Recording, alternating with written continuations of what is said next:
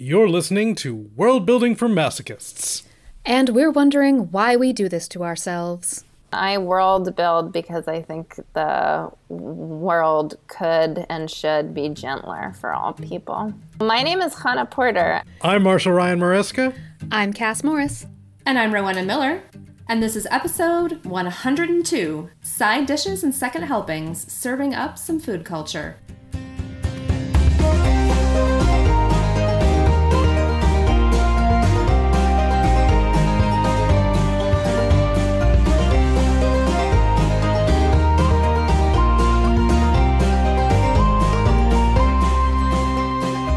Welcome back, listeners. We are incredibly excited to have a special guest here today. And I would just like to toss it right over to you and let you introduce yourself to us. Hi, I'm thrilled to be on your wonderful podcast. My name is CHANA Porter. I write novels and plays. My second book, The Thick and the Lean, just came out yesterday from Saga Press. Woohoo! And it looks gorgeous, by the way. I know, they did such a good job with that cover. It's gorgeous. And remind us your first book as well. I wrote The Seep back in 2020, which probably has some of my favorite world building that I've ever made. That's about a gentle but very paradigm shifting alien invasion that challenges what it means to be human. And part of what this disembodied alien kind of hive mind consciousness does is that it creates like emotional and psychic bonds between all things. So anything that you touch, you sense its history and what it's been through. So there's some very fun parts of people punching a door and then you have to apologize to the door. As you should. I'm Midwestern. I do that anyway. I'm in your great part of the country now. Boy, people are very polite. I'm an East Coast Jew, and I'm more. I take more of a tone sometimes. There's a scene in this Seep, which is kind of a food scene too, which is, I know, our topic for today, which I'm very keen to talk about.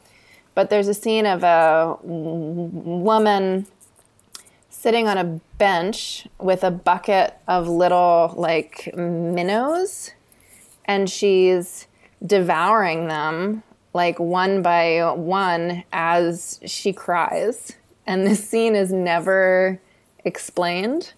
And some people really hate it, and some people think that it's great. So it's kind of become like a fish test, a fish lipness test. It's one of my favorite parts. I certainly know I would be crying if I were sitting there eating a bucket of minnows. Yeah, but also she's feeling all of the pain. She's doing it to herself.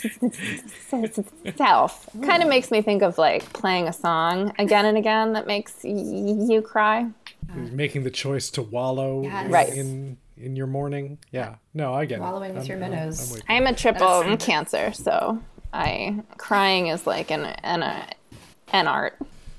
I'm great at it. Tell us a little bit more about The Thick and the Lean. Yeah. So the kind of pitch, the concept is, what if there was a culture, and it's not the entire place, but it's the dominant culture of this planet, where sexual pleasure was very kind of like public, very ordinary, and food pleasure was highly taboo. So it starts off with a girl in a very closed, what you later learn is kind of like a cult community. And she has this like deep longing where she feels like she needs to cook food and serve it to people. And she doesn't really know like what that is or what it would look like to follow that impulse. And then the like book kind of blooms out, and like I really just love the classic sci-fi taboo switch thing of like, what if on this planet, like what we thought was so normal is the switch, like very Twilight Zone-y. But I feel like when you are committed to world building and you follow that, it's not just kind of a one-trick pony thing or just like a shocking twist. It really then does impact the construction of, you know, churches and theology and reality TV and commerce and the supply chain and who grows your food and what sort of rights do they have. And the book gets into like body politics and land right movements, big agriculture. There's some nods to something like a Monsanto. So it was really fun to start to think about. But the like germ of this, the like seed, bloomed from like my own thoughts just about like diet culture and purity culture. And when those two languages seem to borrow things from one another about like guilty pleasure, a cheat day, my like can of seltzer telling me that I shouldn't feel bad about drinking that. Yeah. That kind of stuff. I love how that's like one like element that you're exactly right, like is going to affect almost everything else about this culture, right? That you tip over that one thing and suddenly everything else is affected. I'm sorry, I love that you said reality TV, because I'm like, how many of the shows that we watch would be like totally taboo? Like on Netflix, Nailed It would have a completely different meaning. Yeah. Like that would be a completely different show. Oh, that would be a very different show. No, I was just thinking like network TV would be porn, but like the parts where it's like, you know, it's late and we're getting risque. It's like somebody's going to like just put their fork into the food and maybe lift a bite up, but you're not going to see them put it in their mouth because we're not going to be that obscene. I mean, no, there's some Great British Bake Off is pay right. That's you're gonna fade to black dinner scenes. Totally. Oh my God. That's so smart. You made me think also just that idea of this woman who has this deep yearning to make food for people. Like that's in this culture, that's 50 Shades of Grey. That's, you know, that's, you know, her being extremely kinky to the point of, let me show you my secret kitchen. Yeah. I have spoons. No, there's literally like a scene where she's touching kitchen tools on like a wall and she doesn't know what they're all called. And she's like, spatula? And someone's like, good job. You've studied. Like you've passed the test. Yeah. I love it. That's fantastic. That's great. I'm so refraining from saying good girl. Good girl. There's some of that. I mean, a lot of the time I was like, there was some things like that. No, but it ties in so much to the central premise of this show, which is choose, don't presume. And I feel like taboos are one of those things that it's very easy to presume because they're like baked into us in such a way. And so is what's quote unquote normal, right? And food is a thing that we structure our whole days around in our society, really. Like I constantly feel like I'm just sort of like clocking from meal to meal because that's also like break time from work is the lunch break. And we structure so much around it. And if you upend that, it does change. It has so many other, like, do you get a sex break in the middle of the day? That'd be amazing. Can we institute that? I want that. Like, that'd be amazing. But it does. It changes so many things that when you're dealing with it, as you said, as world building, not just as a quick gimmick, so many implications. I mean, so much so that I was like, a lot of what gives our TV drama is a simmer of like, will they or won't they? And if anyone can at any point in time, like, where is the tension? If it's the cultural equivalent of shaking hands. Absolutely. But I think we should talk about more food and food culture and culture by way of food, because I think it's fascinating and awesome. And I mean, food is one of those touchstones in sci-fi fantasy. Like, you know, there are entire cookbooks of sci-fi fantasy foods, and we, you know, dive into this stuff. Are there any particular sci-fi fantasy worlds that you really enjoy the food or food culture or some element of the food in? I'm a Star Trek person. I read your Deep Space Nine article the other day. Did you? You are fucking living the dream. If someone's like, will you write about Deep Space Nine? Oof, that was so cool. I really love the food culture on that show. And I feel like they really connect to something in the way that people have their own food cultures from, you know, their homes.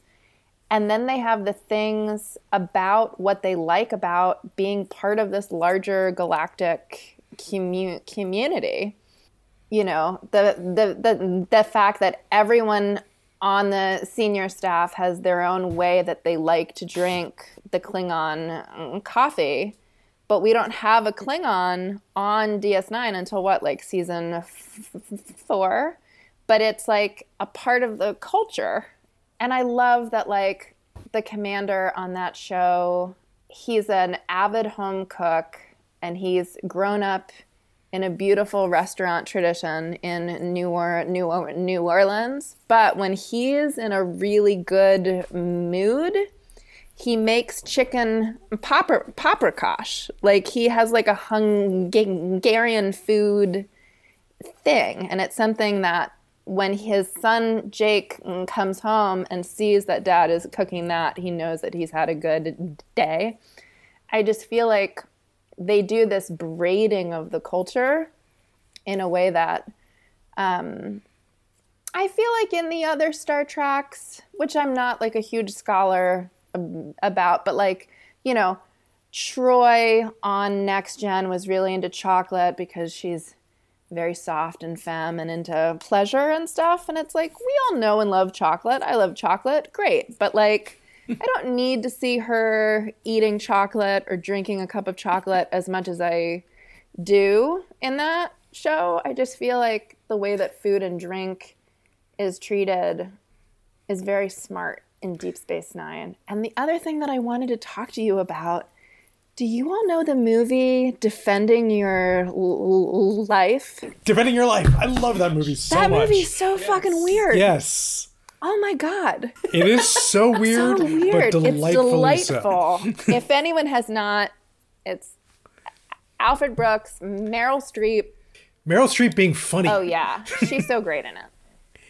But it's this very corporate kind of 1980s concept of what heaven might be, or like kind of like a purgatory before heaven, but the food between that, the afterlives. Yeah, where you have to go and like defend your choices. Part of what people there do is they gorge themselves on like huge platters of pasta and shrimp and that kind of thing. But there's these like ascended masters, like people that have gone out of the cycle of having to have human incarnated lives. And the like food that they take is something that we would not know how to taste. It's like repulsive to the recently dead people, which I found very cool. It's smart. If I remember correctly, the idea was that their food, because they're so now advanced, they can just control their taste buds. Yeah. So like it doesn't matter what they eat because they can make it taste however they want. But like the in the afterlife, the food is incredibly plentiful. It's all the best food you've ever had, and it doesn't affect you calorically at all. Yeah. So that you're like, you can gorge yourself, and like it's like, and also all the people who prepare food are like extremely happy to like. It's like, do you like pie? I'm gonna give you 9 pies. Well, one time I did a psilocybin, the mushroom trip. And the mushrooms told me that the food that we all take in, half of it is important in terms of like nutrition, but the other half is all about the like energy of the people who made it. So maybe the defending your life and people knew that. Well, they are. That tracks. I mean, with the world building of that movie, the people who are there working are people who have advanced and moved on, and yet come back to run restaurants in the afterlife. I find that so cute. I would love to know what your food world building favorites are. Your food cultures.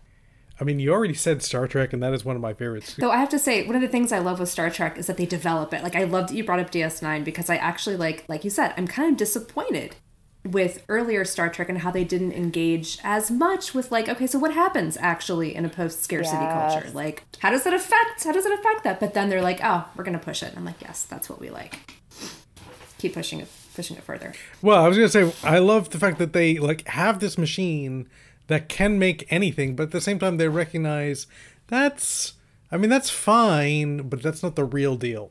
And there is this great respect still for like doing it the real way. But you do get the sense that like everything from the replicators are basically like pretty good frozen meals, but still right.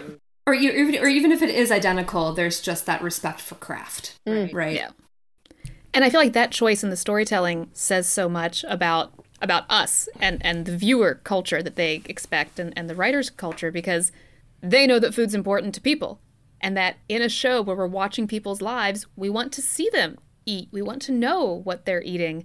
And they want it to feel like a good thing, not like a dystopian thing where, yes, you get your meal cube and that's it. That's all you need for the day. Like, that's not the rosy future that Star Trek imagines, even though they have the technology where they could absolutely do that.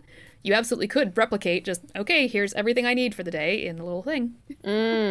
One of my favorite gags, if you ever watched the old like Mystery Science Theater show, that there was the brain guys who had evolved beyond the need for bodies, even though they all still had bodies. And one of the things was that they only needed food pills. Right. And they're like, wow, you only need like 1 pill a day. They're like, well, you'd be pretty light with one. You'd, like, so like 2 or 3, and they're like 2 or 3 bowls full, sure. So it's like an element of like, that's so cute. The imperfect element of like, sure, you can replace food, but you can technologically satisfy your body's physiological requirements, but that's not the same thing as what you need in terms of like taste and texture and pleasure. Yeah. Or would it be? And like in some ways I'd kind of almost welcome an exploration of like, how would a culture change if you truly didn't need food? Like, would everyone still prefer to eat, or would some people be like, I got other stuff to do with my time? Like those people who forget to eat lunch. I honestly think I eat way less. Like I just, it is not a top level interest for me, honestly. But there would still be time. Like I would still want the option, like to occasionally, like I think my breakfast and lunch, I could be like, I'm too busy, this is fine. But like dinners would be a bigger deal, because that's when I tend to want like a richer, fuller meal. And I would still want to be able to bake cookies sometimes, because that's just an activity I enjoy doing. I wouldn't want the pills to take that away from me. It's like, I don't want a chocolate chip cookie pill. I want to go bake some cookies. Well, and like sharing that with people. I mean, that's what DS9 does such a beautiful job of, with like dinner parties and the way that, that episode when Rom finally gets an engineering job, and he like goes into Quark's for his breakfast, and then he tries to like eat the same as O'Brien. Yeah, there's such like a intimate culture exchange. I remember also there's the bit where like Rom is put on like second shift for the first time and he's all excited and they're like ordering, I forgot what they're ordering some kind of coffee. Pancake. It was like, oh, is that what we drink? Is that what we have on second shift? Then that's what I'm doing. And so he's just embracing the idea that whatever food they eat, no, Rom, maybe your funky digestive system can't handle that. Which is one thing that they never, like, they sort of hand wave yada yada on all Star Treks, is the idea that like one alien species food, like, it just might not work for you at all. Like what about like their version of lactose intolerance, right? Yeah. Like or this strange meat from another planet. Like, can your enzymes in fact break that down, or are you gonna have a real uncomfortable night after having that particular meal? God, that's a great point. That's a really great point. We're going to assume something about, I don't know, maybe the replication process replaces digestive enzymes and other... Just changes the protein coding. You're constantly taking probiotics that can handle everything. It looks like a cheeseburger, however... It's not quite, because we switched it up a little. Well, what's happening? I forget about the, like, why can everyone understand one another? Isn't there, like, something in terms of, like, there's, like... The universal translator. The universal translator. I'm gonna... There's universal probiotics. If you guys have some, that would be great. You know? I'm, like, 39 this summer, and I just can't digest it all. The way I know. I can't eat onions anymore. It's terrible. Oh, that's sad. We're gonna go into like the old day thing. I can't eat onions anymore. But yeah, like raw onions, I'm just miserable for like the rest of the day. I'm so sad for you. I love onions. I know. I'm really pumped to have a Chicago hot dog while I'm in town. I think they're one of the best like regional things in our country. But no, that's like an awesome thing too, like regional foods, right? Like regional foods, yes. And we're so proud of it, right? Like the Chicago hot dog is like that's it's very specific, and everyone's pizza. Like the barbecue wars in the South, like Oh yeah. And I mean, and to a degree, that's the walls have come down on regionalism to an extent. Like there's still that sort of regional pride of like what's a real Philly cheesesteak and things like that. But like your ability to be in a different part of the country or a different part of the world and get the things you need to at least accurately make that is infinitely better now than it was, say, 30 years ago. Like, you know, when I moved to Texas, you know, my roommate and I were just like, we just can't get real Italian sausage here. Like, it's just not an option. It's just not, we're just not going to find it. We're going to find this disappointing crap that is no good. Chad. But that has changed since then. But that was relatively common back. And I remember reading about how like Taco Bell is sort of the way that it is because like it was founded by people who were Mexican trying to cook real Mexican food, but where they were, the ingredients available to them were very limited. So it's like, this is what we can do. Wow. With the ingredients on hand. Yeah. And I think was it that they were Mexican themselves, or that it was I think I remember it was even like one step removed from that it was like the white guy who founded Taco Bell ripped off the Mexican restaurant across the street. Oh no. Who were using the ground beef, and because that's all they could get. And it was just like, it's kind of funny because there's like this extra element of like the whole like what is authenticity bullshit. Yeah. What is authenticity? Like, did you whether it was actually people, you know, of Mexican descent creating this, or someone who ripped off someone of Mexican descent creating this.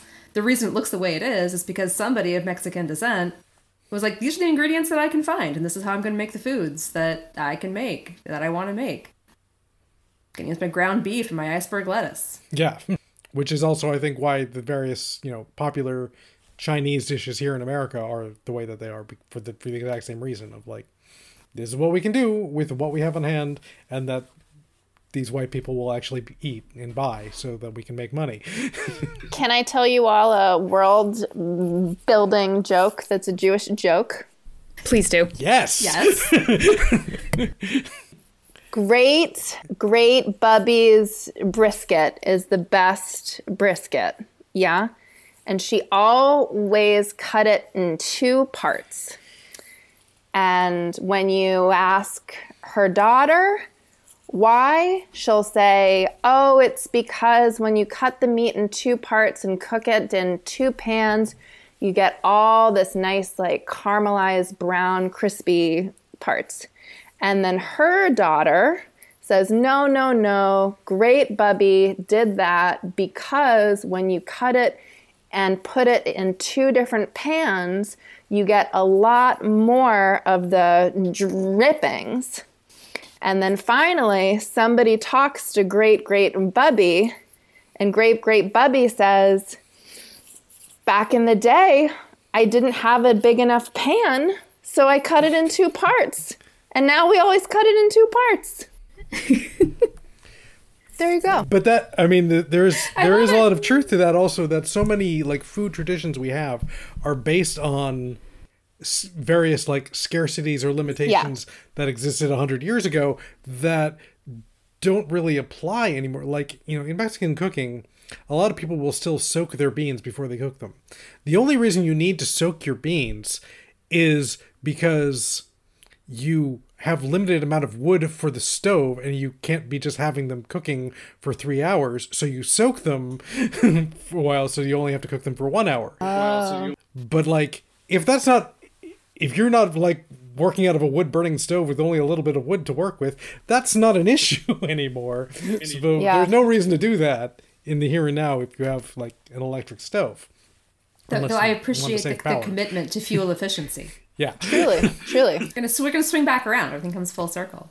Truly. But there's no, like, this is the right way to do it, real reason, yeah. Grandmas are the, like, I think the first, like, conservationists in a lot of those respects. Yes. My grandma, my Depression era grandma who never threw away anything. And a lot of food stuff comes through with that. Like, I'm going to gross everyone out, but, like, I keep a jar of drippings in the fridge from when I like fry things because you use that again. Well, yeah, you need it for bacon grease. Yeah, that's right. You keep it in the fridge, but that comes from like a era of scarcity where you don't just buy a tub of Crisco, right? Like, I mean, I don't believe my family has ever bought Crisco. I have no idea. Like, I just got a little jar. And, yeah, it's a jar, and you keep it in the fridge. It's what you do. The things that we learn from our ancestors, and I feel like a lot of our generation like didn't learn stuff, and now we're like going back and there's this whole like rediscovery process, which is kind of cool. The way that culture impacts food, you know, during these like technological breakthroughs of things being like more shelf stable, people really thought that was like a healthier approach. And I was, you know, brought up being told that margarine was healthier than butter, which I feel like was like the tail of this idea that like technology was going to like give us our time back, give us our health back. And it's like women entering the workforce, the division of labor has changed, that you're supposed to now have a job and put dinner on the table. And now you have the rise of these like convenience meals that people really thought was like healthier, the way that people thought that baby formula was healthier. Yeah, like better living through technology. Right. And it's interesting too, because you hit this point kind of before, like in like the 40s, 50s, 60s, when you start getting, in some ways, convenience foods, easier to make foods like Jell-O. And it's interesting because like the skill it took to get dinner on the table kind of decreased. So what are you going to do to prove your skill in the kitchen? I'm going to make a terrifying Jell-O mold to prove just how skilled you are at, you know, what you do, which is, you know, creating a happy, healthy home with lots of Jell-O. My father's mother was born in 1910, And to graduate high school, which she probably did at 14 or 15, like graduate high school, she had to slaughter a chicken in front of her class. This was a very different high school experience than we had. You know? But she was the one. She actually, it was an amazing story that she would tell because, you know, the chicken literally ran around the yard with its head cut off and she got splattered in blood. Like, I think it was a little bit traumatic. Yeah. Well, and just it's amazing because, like, I mean, it's like the old, do people know where their food comes from kind of conversation, but it's like, I mean, how much closer are you to your food when you're like, you know, part of your high school exam is slaughtering a chicken versus today that is not experience that most people have. No. And I guess it kind of like bringing back to the culture question, like how close are you to like where your food is produced? Like that's a huge variable that can kind of determine how you think about food, like how much respect you have for that process, how much respect you have for the people who participate in that process. Do you see it? Do you participate in it yourself? I mean, I now raise chickens and I do have a lot more respect for that whole process because it's a process. That does remind me of this unhinged Papa John's commercial that was from like 10, 15 years ago, where like he comes out and just like where does Papa John's begin? And it like has like this group of people and it's like starts right here with like the field of tomatoes and people are acting like I didn't realize you actually grew the tomato. Like, where the hell did you think the tomato? It's like, we do not have the replicators yet, sir. It's not just like the cans on the shelf in the store don't just appear that way. It still comes from somewhere, yeah. But like presenting it like it was something novel. Right. It might be processed within an inch of its life, but it still came originally, and I found that so fascinating. We the idea think that, from like, a tomato. To some people, that's news. And it's just like that they really don't think about any of the steps up to it arriving on their plate. Have y'all seen Back to the Future 2? Mm-hmm. Oh yeah, there is a technological advance I'm glad we did not get. Yeah, with the there's that wonderful the dehydrated pizza that like blooms. So funny, and they're like, "You did a great job with this pizza, Mom." You press rehydration 4, and there it is. But it is funny to think. I mean, the in a world building way, the amount of space required to grow food in the first place. And to store food. Like, we now have the technology that food is shelf stable longer for, you know, maybe reasons that are or are not excellent when you think about the preservatives and things. But we keep food in our homes longer. We need to store it. Supermarkets have all the shelf space that's dedicated to food. It is a huge component of our material world, I think, in a way that doesn't always consciously ping. But then you look around and you're like, it's an incredible amount of space that you need devoted to food in any, given area. I mean, as someone living in the area where they produce a lot of that, it's like most of the area surrounding me is a field of one kind or another growing something. Where are you? I'm in Indiana. I'm like oh, just northern Indiana. So yeah. Are you close to Chicago? About an hour and a half. Oh, okay. But yeah, and it's it's amazing too, not just the space, but like the labor intensiveness of some, forms of growing. Like vegetables take an incredible amount of labor. There's like a large vegetable farm near me, and it's like whenever I pass it, it's like, wow, there are almost always people out there working. And then there's a question of, well, who are those people? Which is a whole other layer of how we interact with food in our culture, that there are some people who produce food that we respect very, very much, kind of your high-end chefs and, creative types. And then most of the people who are touching our food in one way or another, we don't have a great amount of respect for in our society. And that's kind of fascinating considering it's so crucial. Yeah. Like we need them.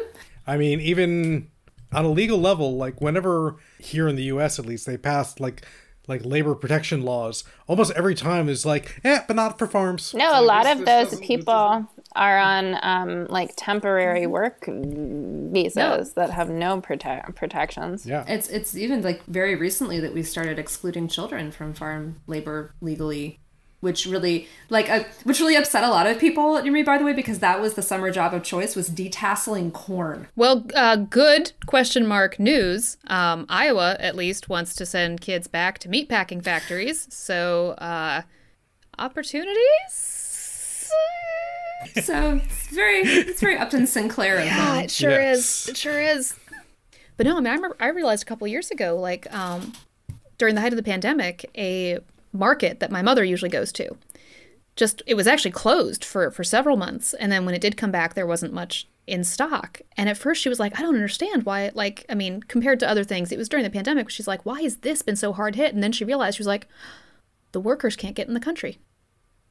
The people who work that market have been excluded from coming in this season. And that's why it's closed. And it was such a moment of like, oh, I'm not as far removed from these things as I conceive myself being sometimes, you know, like it's weird.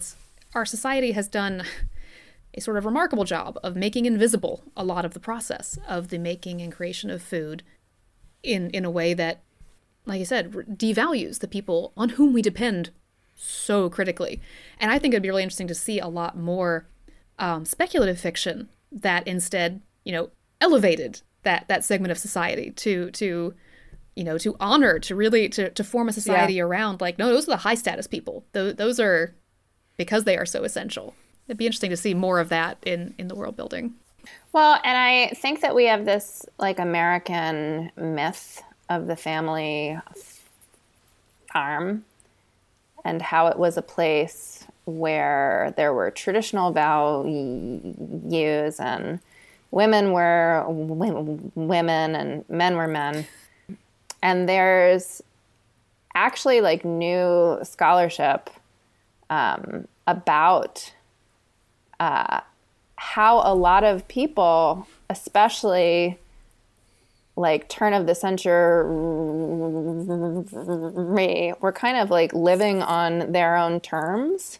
A lot of women who had a lot more power and clout and were like financially in charge of farms. And then when you had like government sponsored programs like the 4-H club, that was about injecting these like traditional heteronormative values into these societies where women actually had more choices and more autonomy.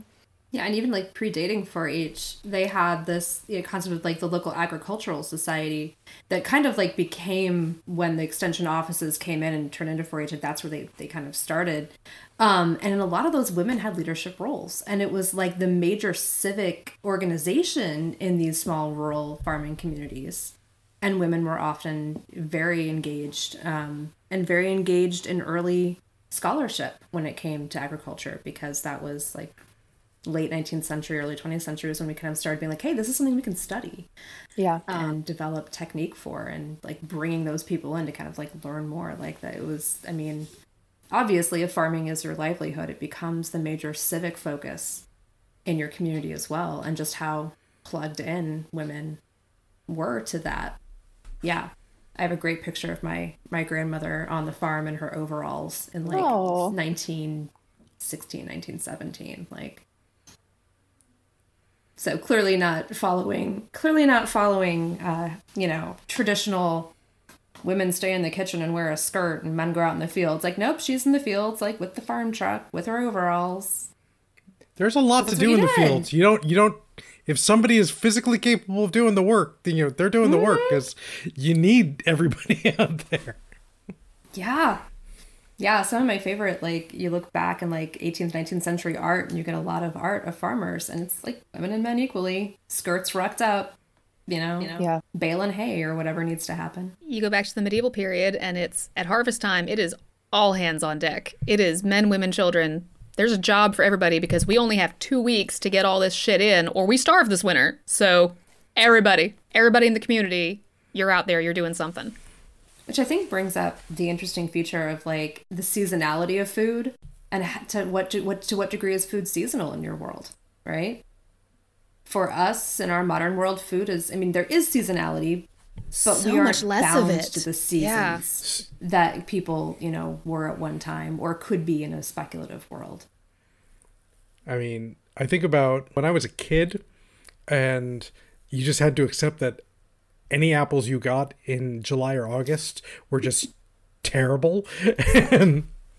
and but that's completely changed now. Like year round, you're going to get the same quality of produce. Like it delights me the things that you can't get year round, like sour cherries. You can only get sour cherries, you know, like those like few weeks in the summer. That's my favorite type of pie. Yes. And when we were I was in Germany, we happened to be there right at the beginning of spargel season, which is asparagus. Yeah. And like it's a whole thing. Like I had no idea. Every restaurant has a special spargel menu. There are spargel stands like in every town. There's like every spargel stands just selling spargel. Maybe they have some strawberries and some eggs too, but it's spargel. And like we ate asparagus with every, you know, dinner for like weeks because it was fresh and it was like good and it's like the one time you can really get it. And then it was gone. Just one day, the Spargel Hut closed. And that makes it sound very fey. Just the Spargle Hut packed up and disappeared overnight. Brigadoon disappeared through the clouds. Yes. I kind of want that story. And everyone's pee smelled the same. Yes. In Gabrielle Hamilton's memoir, she has a bit about when she's like stuck at her mother-in-law's place in rural Italy, that it's just, and it's just like, that's when the zucchini is coming in. And she's like, you know, we use words like, you know, locally sourced and seasonal, which is great when you're running a restaurant, but is absolutely the worst when you're just stuck for 3 weeks in your mother-in-law's place with nothing to eat but zucchini. I have to say though, zucchini is in my top 5 favorite veggies. I like it a lot. I like it more than I think most other people. She loved it before that 3-week period, but oh, the burnout. Yeah. My grandfather always said you can tell like the loneliest man in town, in like a small town where everyone has a garden, you can tell the loneliest man in town because he's buying zucchini at the grocery store. Because that's so sad. When the zucchini comes on, we're all trying to like offload it. Like, you want some zucchini? I love that. Oh my God. Whoa. That's great. I mean, I feel like I would be remiss not to say too that, you know, before European colonizers came to this country, there was a level of like abundance in terms of plants and in terms of like fish and deer and buffalo and all of these things that you can hunt that I don't even think like most people can conceive of, like how much there was and what, you know, so many Native American cultures working with the land, understanding the land, being like spiritually connected to it. And then this European farming culture that really grew out of like, you know, like feudalism, where the land is much more something that you're supposed to like tame, and how a deep understanding and a spiritual understanding of permaculture meeting like monoculture, which is just such a less productive way to farm and really like strips all of your resources. Yeah. That ramble is only that. I just I feel like we have to acknowledge how fucked up our food systems are, especially when they've grown out of this like puritanical approach of the land is something that we need to make submit to us. Yeah. But also the crops, like how many different breeds of corn or how many different breeds of potato are there, but like they've, you know, reduced Just this kind of corn. Just this kind of potato. Right. No, let's just plant tobacco across an entire state.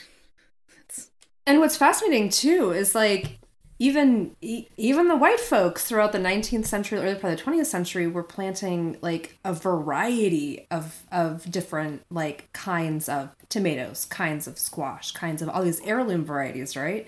And then we even took the concept of farming and then we industrialized it. Yeah. And took the variety of what exists and narrowed it down to like basically what's going to grow the fastest with the least resources and travel really well, because we brought the whole concept of truck farming into it. Yeah. Right. So it's like we've been like kind of like narrowing this whole time, and like I'm fascinated with the whole concept of like the folks who are maintaining heirloom vegetable varieties and heirloom like conservation of livestock. Yeah. Like these, like the fact that we kind of decided like there's one kind of chicken that we're going to raise for meat. And if you eat chicken in this country, it is one breed that was basically like crossbred and hybridized in the 40s, the late 40s, early 50s. And before that, obviously, we ate a lot of different kinds of chickens. Well, like things like carrots and bananas. Like we as Americans think a carrot is like there's one thing. There's one idea of a carrot. It's the thing that Bugs Bunny eats. There's one kind of banana. It's this size. It's yellow. But there are so many other varieties of carrots and bananas. They come in different colors and shapes and sizes, and you just never see them in your average supermarket. You may see them in really specialty locations, but yeah, you don't see them everywhere. And so that's a fun world building thing, is like or potatoes. Yeah, like so many breeds of potatoes. So many kinds of potatoes. This is why I love the farmers market, because you can go in and be like, what the hell is this? And like it's new. It's great. Yeah. When I was in Costa Rica, like we had some potato dish that like whatever the local potato there, like it was an ecstatic experience that you just do not get. And because like, what is this potato? It is just simply not something that exists in the United States anymore. Ecstatic Potatoes would make a great band name. Yeah. I'm for it. I would go see them. It's funny. This has me thinking about like one area of food, and it's actually beverage consumption, that has retained, and the industry, the market still prizes that variety, is winemaking. I really love. I like learning about wine. I like viticulture. I like going to all of the local places around me and hearing like what kinds of grapes they grow. And wine grapes are something that are still so localized. Like the soil and the climate matter absolutely so much to the kind of grape you get. Even from the same varietals, like the minerality of the soil has such an effect. How much it rains and when it stops raining in the summer, like, has such a huge effect. And I love hearing the people who really know about that stuff talk about it, and listening to them say like, yeah, we're a little worried this year because it's been a dry summer, but we think it's going to be a wet September, and that's going to throw everything all off. But they still have like their different varietals. There's so many different kinds of grapes. There's so many more than people even think there are, because like it's not just, Chardonnay, Sauvignon Blanc, Merlot. Like there's so many, and I love learning about them. But it's also something that's changing because of climate change. Like what grapes you can grow in what areas is shifting, and that's something that a lot of them are having to wrangle with. Like, okay, do we need to get some hybrids in? Do we need to change the kind of grapes that we're growing in this area that we've grown grapes in for 100 years? In America, longer, certainly in Europe. Do we have to start making changes based on the climate changing around us? And what's that going to do to the culture? And where this tangle actually got me was thinking about how that variation is still prized in something that is seen as higher culture, quote unquote, something that is more expensive, something that is not a staple of your diet the way that like a potato is. You're allowed to have this dedication to variety in a very different way than the stuff that is everyday food and drink. And that's right, because so many of these things become markers of class. And so it's like, oh, you regular people, you only get the one carrot and the one banana. But if you go to the specialty store, there's a strawberry brand in California now And they're $23 for like a package of strawberries. But what they are is they're like a strawberry before they were modified to be travel stable. So they're not red on the outside and white on the inside and like firm. So you can ship them across the country. They're small and they're soft and they're sweet and they're red all the way through. And I feel very complicated about it.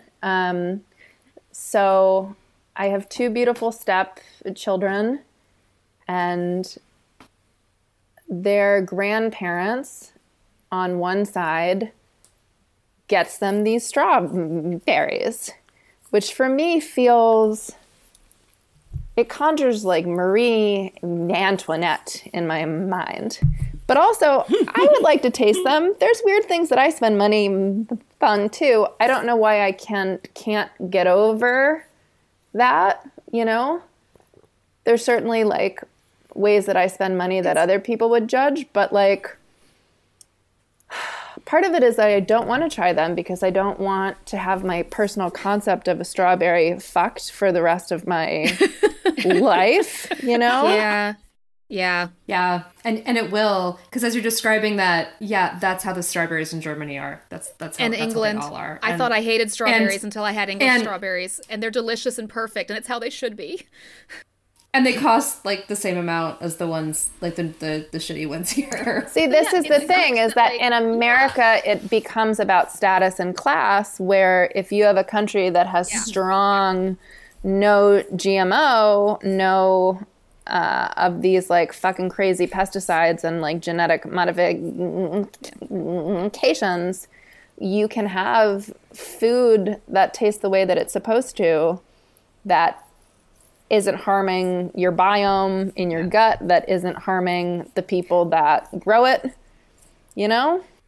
The trade-off is you only get it for a little bit of time in the year and you can't ship it. True. Like that's the trade-off, right? Like you have to have these, you know, you can't have strawberries in January if you want the good strawberries. But what a great way to communicate something in your writing about like the food culture and class differences than to say like, you know, he was amazed because he walked into, you know, he sat down to this person's dinner and they had 3 different kinds of strawberry on the table. Like, whoa, there are 3 different kinds. Like those kinds of details can communicate so much else about status and power and the economic engines of your world through little details like that. And how it's understood, because I mean, I'm pretty sure you look at like 1940s, 1950s, 1960s, and that kind of variety that now we prize as being kind of an elitist thing would have been seen as, oh, you podunk person, where are you buying your vegetables that you still have the funky colored carrots and the lemon cucumbers? You're not shopping at the supermarket, you're growing it yourself or buying it on the local market, and that's considered like... And now we've made know. that bougie. We've made that. Now we've completely switched yeah, it. Yeah. I bet you don't even make Jell-O molds. What?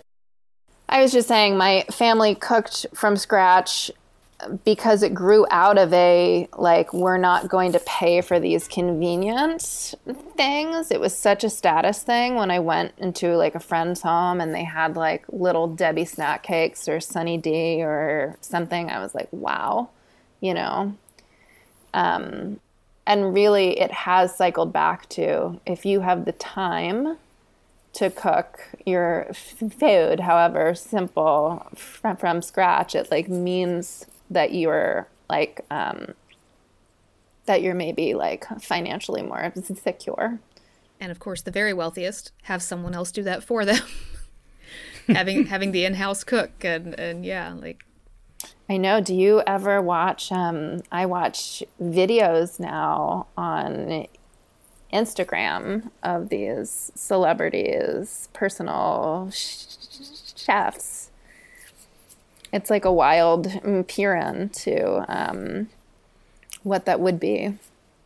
And there's things that like try to get the aspiring classes to get a taste of what that would be like the HelloFresh boxes and the food delivery services that like it's not cooked for you. It's not as low class as a microwave meal, but it comes pre-diced for you and everything's like the hard work's been done and you can just do the easy part. And that feels very like trying to be like those kinds of people who have that either that much leisure or that much money, but you don't. So we're going to give you this tool that makes you feel like you do. Like it's a very food and capitalism are so intertwined and in just increasingly weird and probably psychologically bad for us ways. Psychologically and nutritionally bad for us. Really just bad for us on every possible just bad. But on the other hand, I do enjoy that I don't have to grow and cook my own food because I am not good at it at either half of that equation. So it's true, super true. Yeah. Though at the same time, food has always existed also in community, right? I mean, that you've always had the element of community, even though we kind of had this like American idealized version of everyone was a farmer and grew all their own food and did it all themselves, not really anybody, like very rare exceptions of like frontier people doing that. But like the idea of like what dependency you do have on what kind of community for your food is kind of interesting, right? Because we have like blown it out to the point that our entire society is kind of self-dependent on this, industrial capitalist model of food. But any time, place, imagined place that you pick, there's going to be some kind of interconnectivity and dependency when it comes to feeding yourself. Whether it's the communal mill or the communal, the baking oven that was shared, or one of my favorite things, the Romans had fast food restaurants, like the desire to have that convenience. And sometimes the necessity of that convenience. Explain, please. Oh, you don't know. This is so What? Yeah, the Romans You just made Cass so happy. I do. It's one of my favorite things. The Romans had fast food restaurants. They thermopoliums were just little like street side markets, and they've uncovered a couple of them in Pompeii and everything, and they look like cafeteria counters, and they would have basins full of like nuts, vegetables, maybe a pottage that you would put in a little cup, but often they would also give you like you'd scoop out the bread and put things in the bread. You could get little packages of nuts to take with you, and you could get your cup of wine and be on about your day. And they'd have meats, and this was a necessity because most private dwellings in Rome didn't have kitchens because the risk of fire was so high that you didn't want everybody having a kitchen. You did not want everyone in that society having a fire going inside their home. So most apartment buildings had no cooking facilities whatsoever. But you'd have the thermopolium on the corner, and there'd be the baker across the street, and you could take your daily allotment of bread and dough and whatever and take it over there, and they'd bake it for you. But most of your food you got out on the street. Most people, the average people of Rome, ate from these kinds of fast food locations most of the time. It was only the really, really wealthy people that actually had food prepared in their homes. And it says so much about the status levels, but also the material necessity of living in a very densely packed city in a time before fire suppressants existed. So did people have meals with each other? Yeah, very much. For the Romans, eating was a public thing. Most of life was public. Because once again, most people were living in very, very small rooms. You can walk through some of these in Rome and in other excavated cities. Like your home, if you weren't rich, was very, very small. You probably shared it with other people. It was a very small room. So people ate on the street. They ate at the thermopolium. They ate at their businesses. They ate wherever they happened to be. Very, very public. Except once again, the very, very wealthy people had their dining rooms, and to have a dining room with its 3 couches and everything was a very big status marker. Wow. That yes, I am wealthy enough to dedicate a space in my house specifically for eating in. So it's like my boyfriend early in my New York time, who I opened his stove and found that's where he kept all of his jeans. Yeah. There was Like, not I don't any need this. cooking happening. There's a better use for this space. Yeah. In the way that my life is structured. Yeah, exactly. Wow. I mean, in this last, like, even through like 19th century England, that the stoves were really more for heating than for cooking. And one of my favorite little moments in A Christmas Carol by Dickens is that the poor people are all taking their Christmas goose or whatever to the baker to use their ovens because they don't have a way to bake their food at home. They have a crappy stove that you can heat things up on top of it, but you can't actually, so even in like, this expansion of like Victorian, London, which was kind of a sprawling place, there's still this like community interdependency of like, can use the oven, right? Here's a few coins, stick my goose in there. So this gives me a question about your book, Kana. Yeah. Do people have kitchens in their homes, or how does that work? I mean, it's different for different people. That was part of what I really wanted to make sure to achieve. I didn't want there to be just one way that people approach, even people that are of the same religion, and there's like a few in the novel. I wanted there to be different like sects and approaches.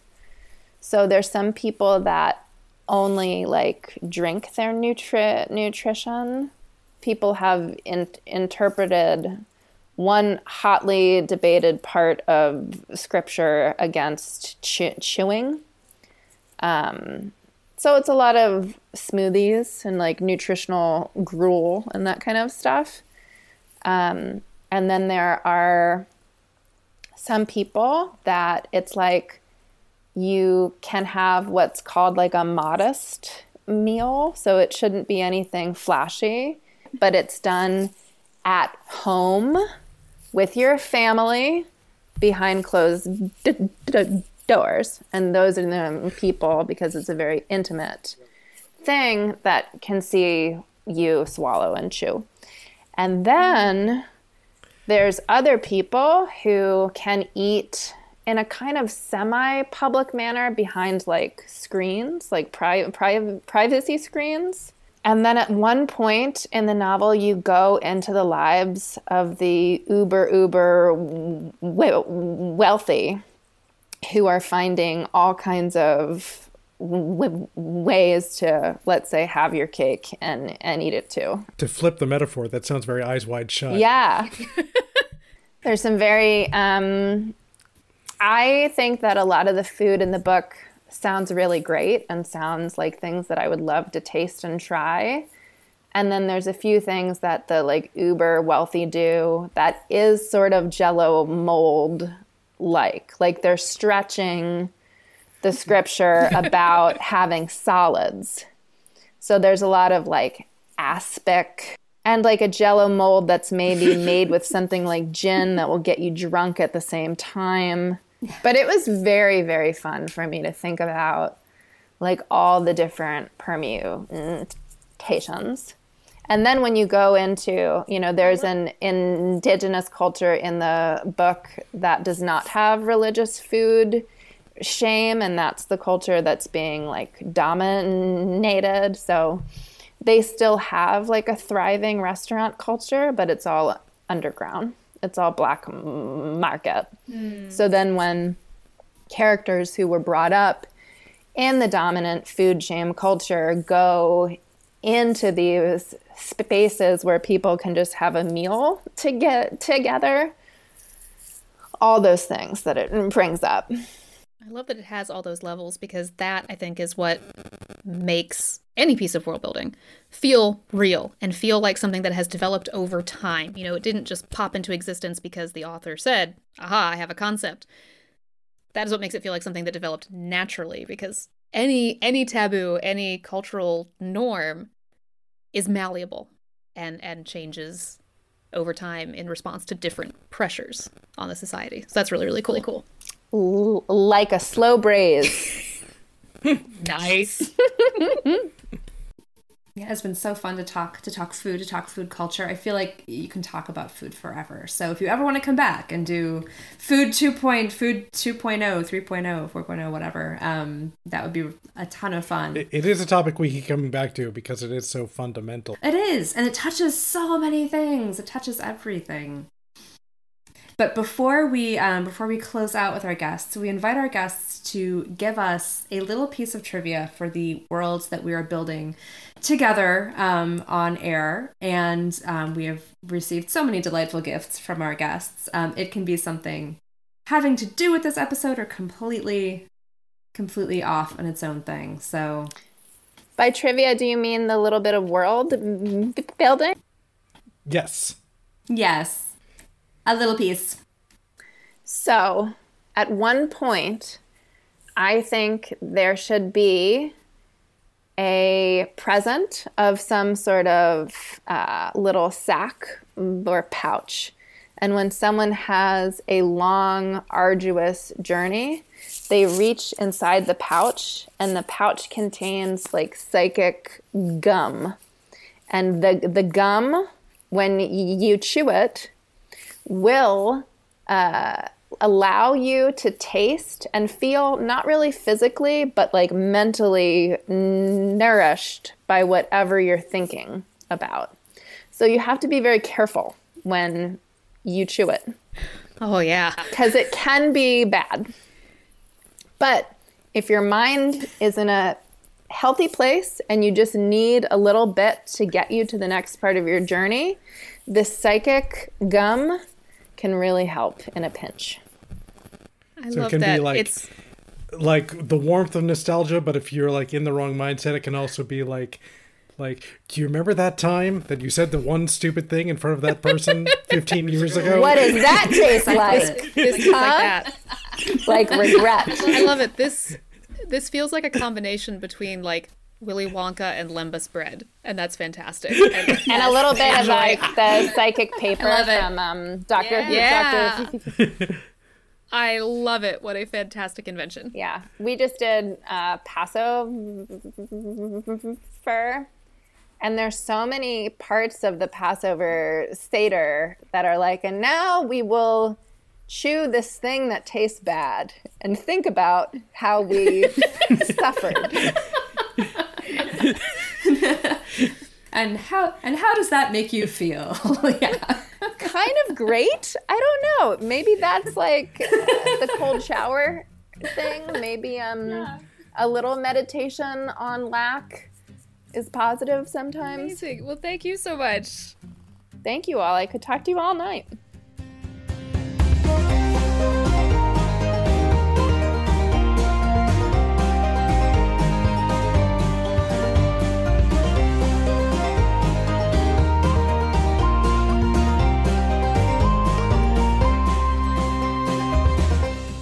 Hi, you.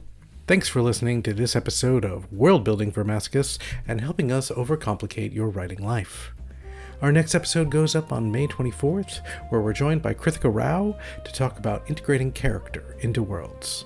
And if you want to know more about your hosts and the fantastical books we write, including Rowena's latest, The Fairy Bargains of Prospect Hill, Cass's Advent Cycle, or everything in my Meridane Saga, links to all of that information is on our website at worldbuildingformasochists.podbeam.com.